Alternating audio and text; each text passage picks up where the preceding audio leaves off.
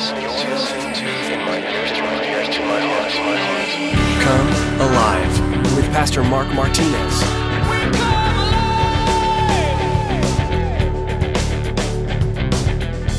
Not as I see fit, but as he sees fit. And let me say this, he is blessed.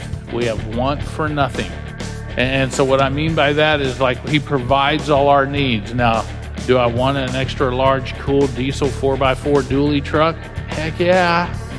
Do I need it? No, I don't need it. So the Lord will always provide our needs. You might want steak and lobster, but guess what? Beans and rice and Jesus Christ is just as good. You go to bed with a full tummy.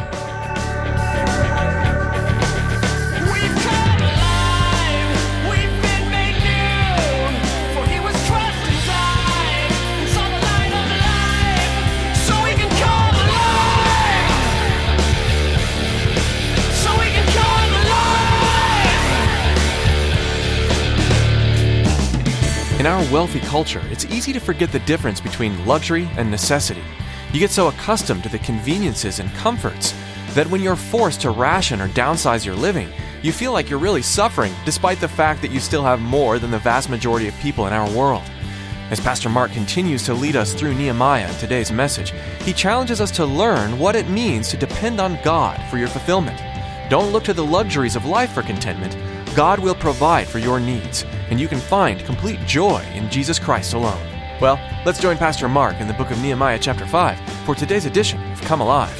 Nehemiah chapter 5, as we move on through our verse-by-verse study of Nehemiah, one of the things I want you to notice in this is, they're building a wall. And throughout history of architecture, attempts have been made to always take an ordinary building, and when you really think about it, I love looking at buildings and I love looking at architecture because it's a very basic thing, as complicated as it is. And what I mean by that is, when you think about it, people have taken these buildings and they've made them extraordinary in some way. They've taken imaginative journeys using stone or wood to create different artistic styles, from very flamboyant to simplistic and rustic. But some are like a baker. When you think about it, these designers, before an undecorated cake, if anybody's ever watched Cake Boss or any of those shows, I'm always blown away that you can take just this sweetened bread and you can do these amazing things with it. They are artists before a blank canvas. So what an architect will do is sometimes, you can see it in the old cathedrals, they'll try to bring heightened beauty to a building. You'll see the big steeples reaching to heaven, and that's man's way of trying to reach God. And we know that that's not true, because we know that God reaches down to man if we have the correct perspective. But if you think about it, our architects are faced with basically just a box shape or a rectangle. And they try to improve upon it by adding embellishments and adornments to that, or maybe minimalizing it. It was in reaching for grandeur or trying to beautify a hopelessly plain structure that facades became so popular. I find it very interesting that whether it's a general store in Round Top, Texas, or a swanky club in New York or LA, the street side of that building is always the one that gets all the attention. The designer as well as the public are only really concerned with the front. Well, when you walk around a corner or you go into a back alley, well, guess what? It all looks the same. They're just square boxes. Today we're going to notice that partway through Nehemiah, his building project. It became apparent that security against the hostile neighbors was not the only issue threatening Jerusalem. And Nehemiah was confronted with complaints, not from Persia, but against his fellow Jews. It was this infighting that came about. Let me first tell you what a building wall does. When you build a wall, it provides a false front, because if behind that wall the community was fractured and filled with infighting, well, let me just say this: stones, brick, and mortar provide little defense against the disintegration of social justice. So you can have a wall and we can be protected from the elements, but if there's infighting inside of this building, then nagging and gossip and all of that stuff and short tempers and short fuses between us, then, the walls do no good to protect us against what's on the outside. And so the last few weeks, we've witnessed how Nehemiah faced two common forms of opposition: ridicule and the threat of violence. Number one was the ridicule, and the second thing was the threat of violence. See, when ridicule fails, then comes the threat of violence. And neither make life comfortable, but Nehemiah did the right thing. What he did, he took it to God looking for vindication, and he kept on building, he kept on working. So here in chapter 5, there's this new tone of opposition. Look at verse 1 with me. It says, "And there was a great outcry of the people and their wives against their Jewish brethren. For there were those who said, 'We, our sons and our daughters, are many, therefore let us get grain that we may eat and live.'" A great outcry of the people. You know, what can stop the work? What can stop God's work is the great outcry of the people. Chapter 4 ended on a note of great victory. The people of God were doing the work of God, and they did it despite all obstacles. They worked with a sword in one hand and a plow or a trowel in the other, and they would not let the enemy's plan stop them. But it's in this part of the Bible that we see in part of Nehemiah in chapter 5 that there's no mention of working on the wall at all. There's no indication of it, that the work had continued. What we do see, what we can assume because there's no mention of the working, is that the work had actually stopped. And that's what happens when there's infighting inside of the church, inside of the home. The work stops. Now you might think to yourself, well, what's the work inside of my home? The work inside of your home is the same as the work inside of the church. If you call yourself a Christian and you have a Christian marriage, then your marriage should preach the gospel. You'd think, well, I don't know. How do you figure? Well, here's how I figure. Because if marriage points to the bride and the bridegroom, right? That's what you are, a husband and a wife, a bride and a bridegroom. And Jesus Christ says he's the bridegroom and the church is his bride, then we should constantly be preaching the gospel, pointing to Jesus Christ. So again, the work had stopped because of infighting. But again, notice who the strife is with. It says against their Jewish brethren. Highlight that, circle that, whatever you do if you're a note taker. The work stopped because of strife among God's people. The enemy, he couldn't stop the work. He tried, many times he tried, but he couldn't stop the work. So God's people were, prior to this, they were unified and working together. But now all of a sudden, a great outcry of the people, it says, and their wives against their Jewish brethren meant one group fought against another group. When God's people fight one another, they certainly are not fighting the enemy, the real enemy, nor are they getting God's work done. It comes to a halt. Look with me at verse 2. Verse 2 says, "For there were those who said, 'We, our sons and our daughters, are many, therefore let us get grain that we may eat and live.' There were also some who said, 'We have mortgaged our lands and our vineyards and houses that we might buy grain because of the famine.' There were also those who said, 'We have borrowed money for the king's tax on our lands and vineyards. Yet now our flesh is as the flesh of our brethren and our children as their children. And indeed, we are forcing our sons and our daughters to be slaves. And some of our daughters have been brought into slavery. It is not in our power to redeem them, for the men have our lands and our vineyards." When we read this, we can see that there's a problem. Money problems. Anybody ever had a money problem? None of you have? There should be more money in that box then if you haven't. I'm kidding. Yeah, we've all had money problems. We've all had it. I remember when I got my first checking account. I thought as long as there's checks, there's money. That's not true. As long as there's checks, that doesn't necessarily mean that there's always money in the bank. Because you have to, it's called adding and subtracting. You put in $100. That doesn't mean you can write 100 checks for $100. But I wasn't smart enough to realize that. See, Nehemiah is not primarily a book about money. It's a book about rebuilding the walls of Jerusalem and bringing God's people into a place of peace, security, and blessing. Yet the money problems directly affected the rebuilding work. See, most of the time, money problems affect a building project because there isn't enough money to do the work.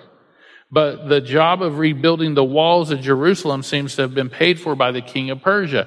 And we know this because we can go back to Nehemiah chapter 1, verse 8 and say, okay, yeah, he did that. He provided money for this. And he also sent Nehemiah with some royal guards back in verse 9 of chapter 1. So Nehemiah's money problems were different. They were different. They were money problems among the people. The people had money problems, and that harmed the unity of the people of God. It says, let us get grain for them that we may eat. It's what they said. The people had money problems because they had worked hard on all these walls. They didn't spend the same time providing for their needs of the household. They took care of the bigger issue at hand. And so some of us might think, well, shouldn't God bless us? If I work very hard, shouldn't he bless? Because there's these verses in the Bible that say that. Well, be careful. Be careful. Let me say this. After the Harvey had hit, I'd taken about 3 to 4 weeks and didn't work at all. I just mucked out houses. And so I knew that I would have to come to a point where it had to stop going on for the 3 weeks in a row or whatever it was. But I knew that there would be some money problems. My family and I, if you walk up to one of my kids and just say this phrase, beans and rice, they'll finish it with Jesus Christ. Because we have a motto in our house: when money gets lean, we say beans and rice and Jesus Christ. That's what we eat. We literally eat beans and rice because you can mix many different meats with it, and eventually you get so tired of it, everybody starts to eat less and less of it.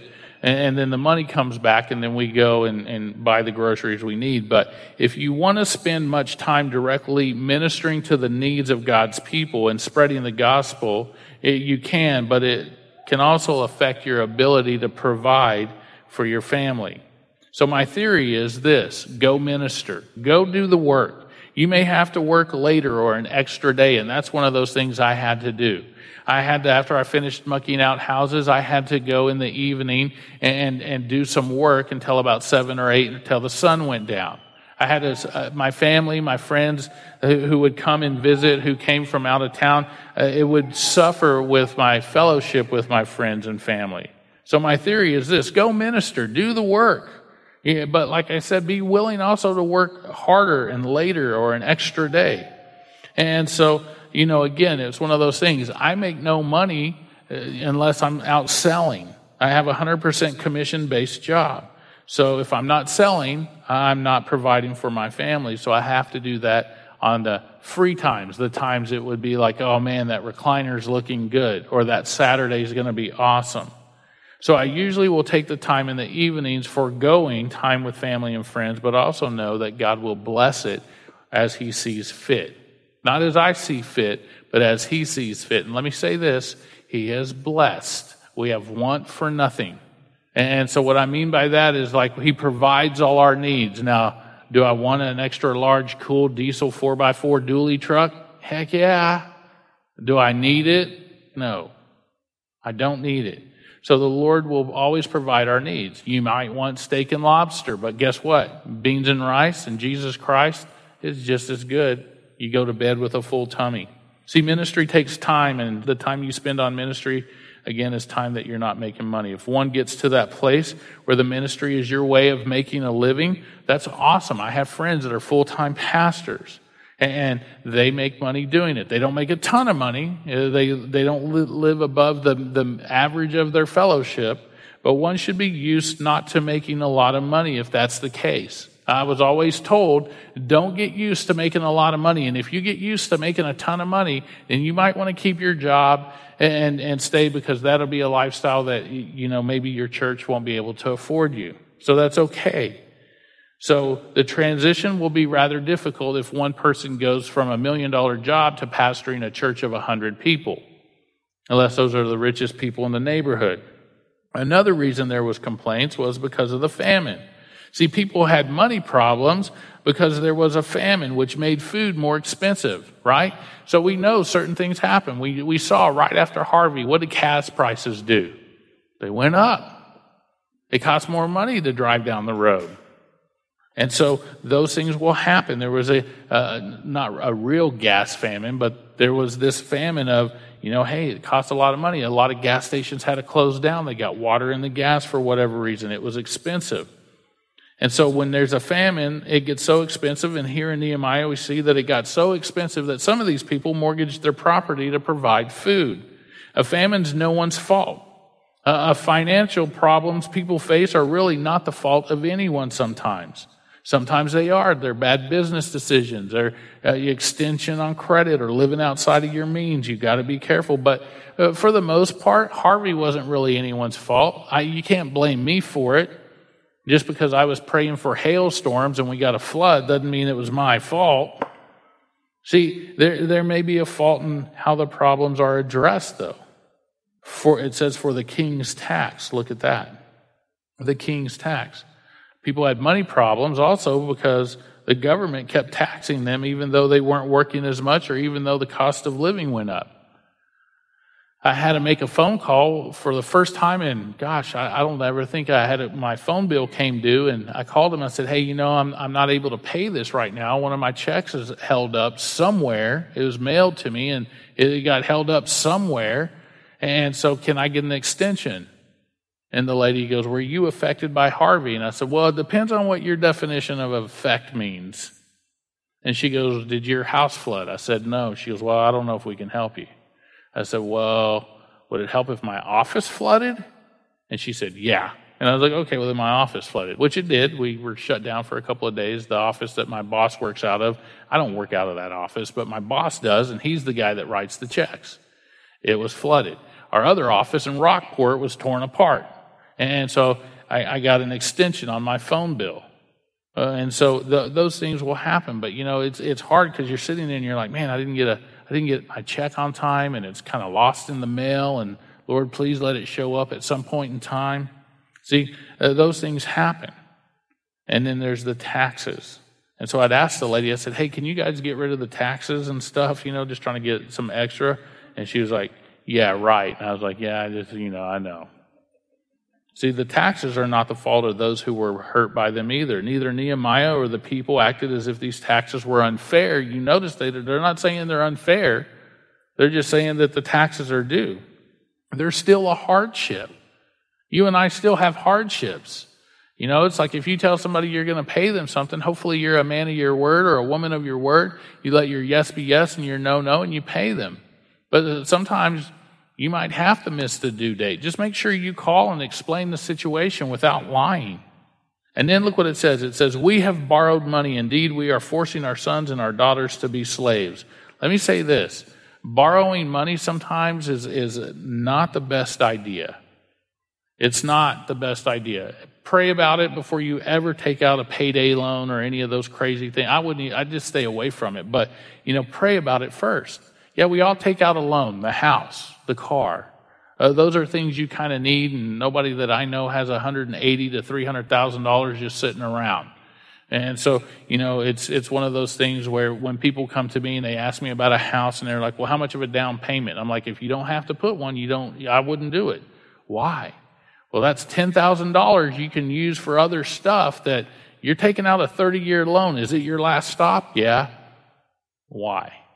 Oh, why spend $10,000 up front? See if you can get it tacked on there to 0 down payment or whatever. But people had financial problems because the loans they had taken out to live had cost some interest, and some were in default. Therefore, some had to give their children as servants to their lenders to pay off their debt. Some of the kids these days, you give one of your kids to the lenders and they'll be like, dude, you owe me more money.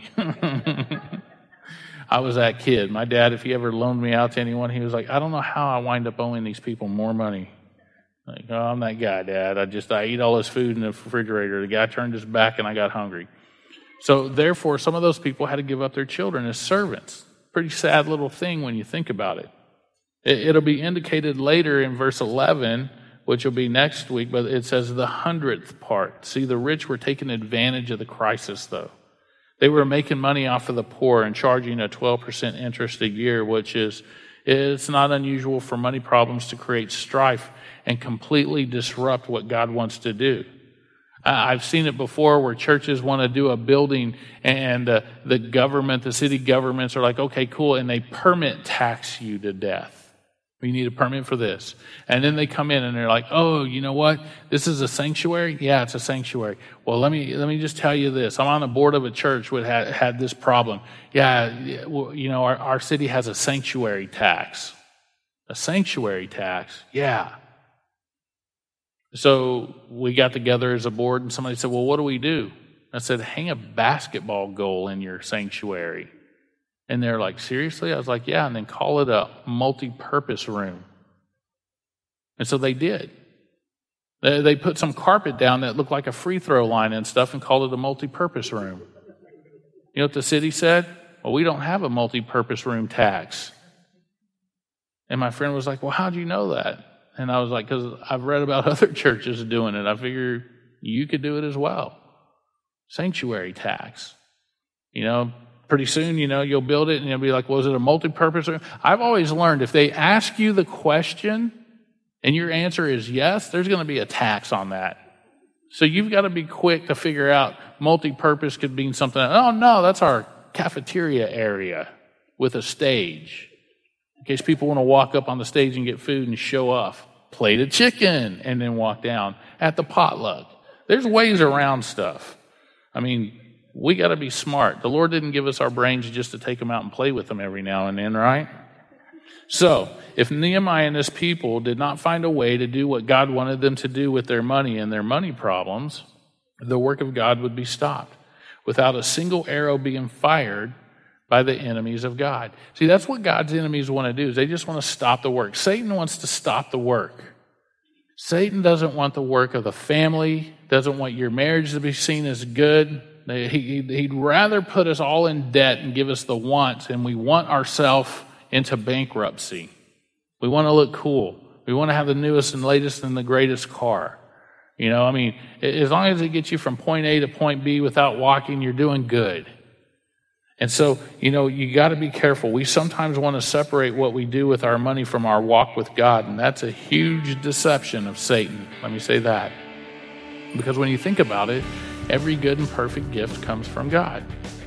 And so money, some people look at it as the best and all-time perfect gift, but we know Jesus Christ is. But again, don't separate what you do with your money from your walk with God. You know, people, there's that saying, if I look at your checkbook register, I can tell you how closely knit your walk with God is. What you purchase says a lot about you. Buying a house is a spiritual decision, whether you like it or not.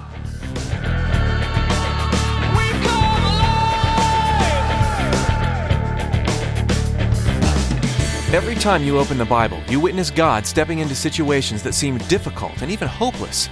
He takes those times of insecurity and people of little courage and creates warriors, building good up where evil had taken control. In Nehemiah, you've been witnessing this same story as God has led his people to rebuild the wall around their city. God had promised to restore Israel, and he kept his word. If God did this for his people time and time again, doesn't it hold true that he'll do that for you as well? God still makes promises today, and he continues to fulfill them. We're so glad you joined us today for Come Alive. You can hear more teachings from Pastor Mark at comealiveradio.com, or join us next time to continue studying Nehemiah. Before we end our time with you, though, Tracy has a request to share. Here at Come Alive, we want to make sure we're following God, not what other people around us are saying. With everything we do, we want to honor our Creator and point people to salvation. That's where you come in. We'd appreciate your prayers for Pastor Mark and all of us here at Come Alive. Would you lift us up to the Lord each time you listen to our program? Thank you for interceding on our behalf. Would you consider donating to Come Alive too?